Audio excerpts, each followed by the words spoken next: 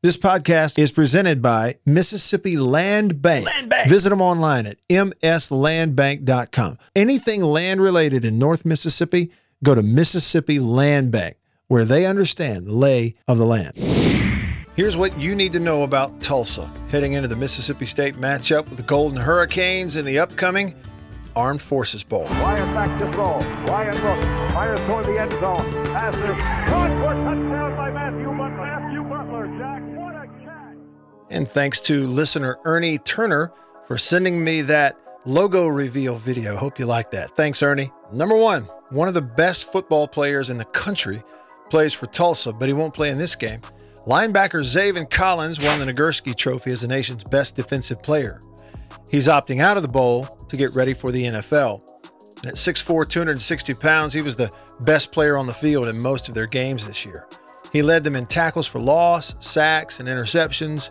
Speaking of the picks, he took 2 of those to the house, including a 96-yarder in overtime against Tulane. On behalf of State fans everywhere, I'd like to say we fully support Zaven's decision to get ready for the Combine. Number 2, offensively, they look like a spread offense that bases everything off their run game.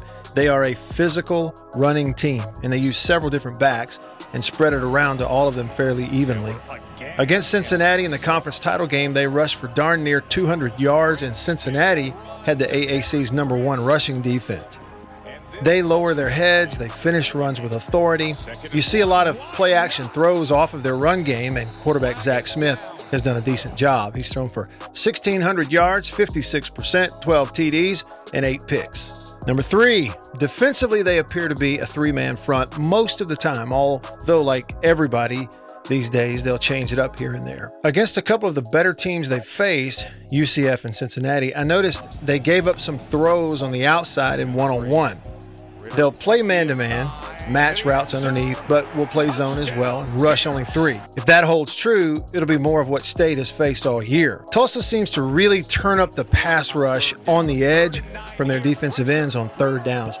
I saw some examples of speed rush on the outside and getting to opposing quarterbacks. Number 4, they are a senior-laden veteran team. Mississippi State is not. Tulsa lists 4 senior starters on offense to go along with 5 junior starters, so 9 upperclassmen starters just on one side of the ball. Quarterback, senior. Running back, senior. Leading receiver, senior. On defense, they list 7 senior starters to go along with 2 juniors. Defensive line, 2 out of 3 seniors. Linebackers, 2 out of 3. Secondary, 3 out of the 5 are seniors. Mississippi State couldn't be more opposite. On offense, State will start 3 seniors, 2 of them on the offensive line. Quarterback, leading rushers, leading receiver, all true freshmen.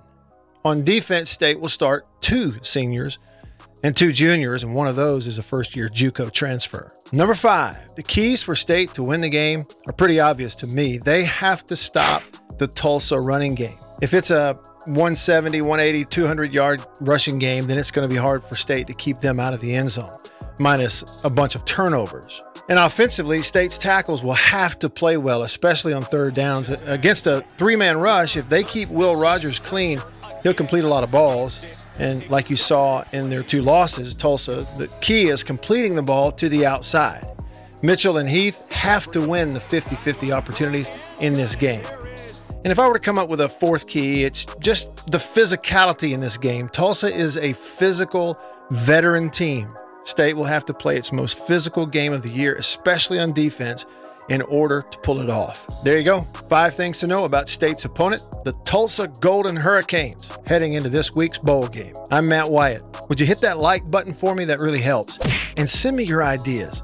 I need your ideas, questions, anything I could answer for you, anything we could talk about that you're curious about that I might be able to help with. Send me those ideas. Facebook, Twitter, Instagram. I am Radio Wyatt. Thanks for watching, and I'll see you on the next one.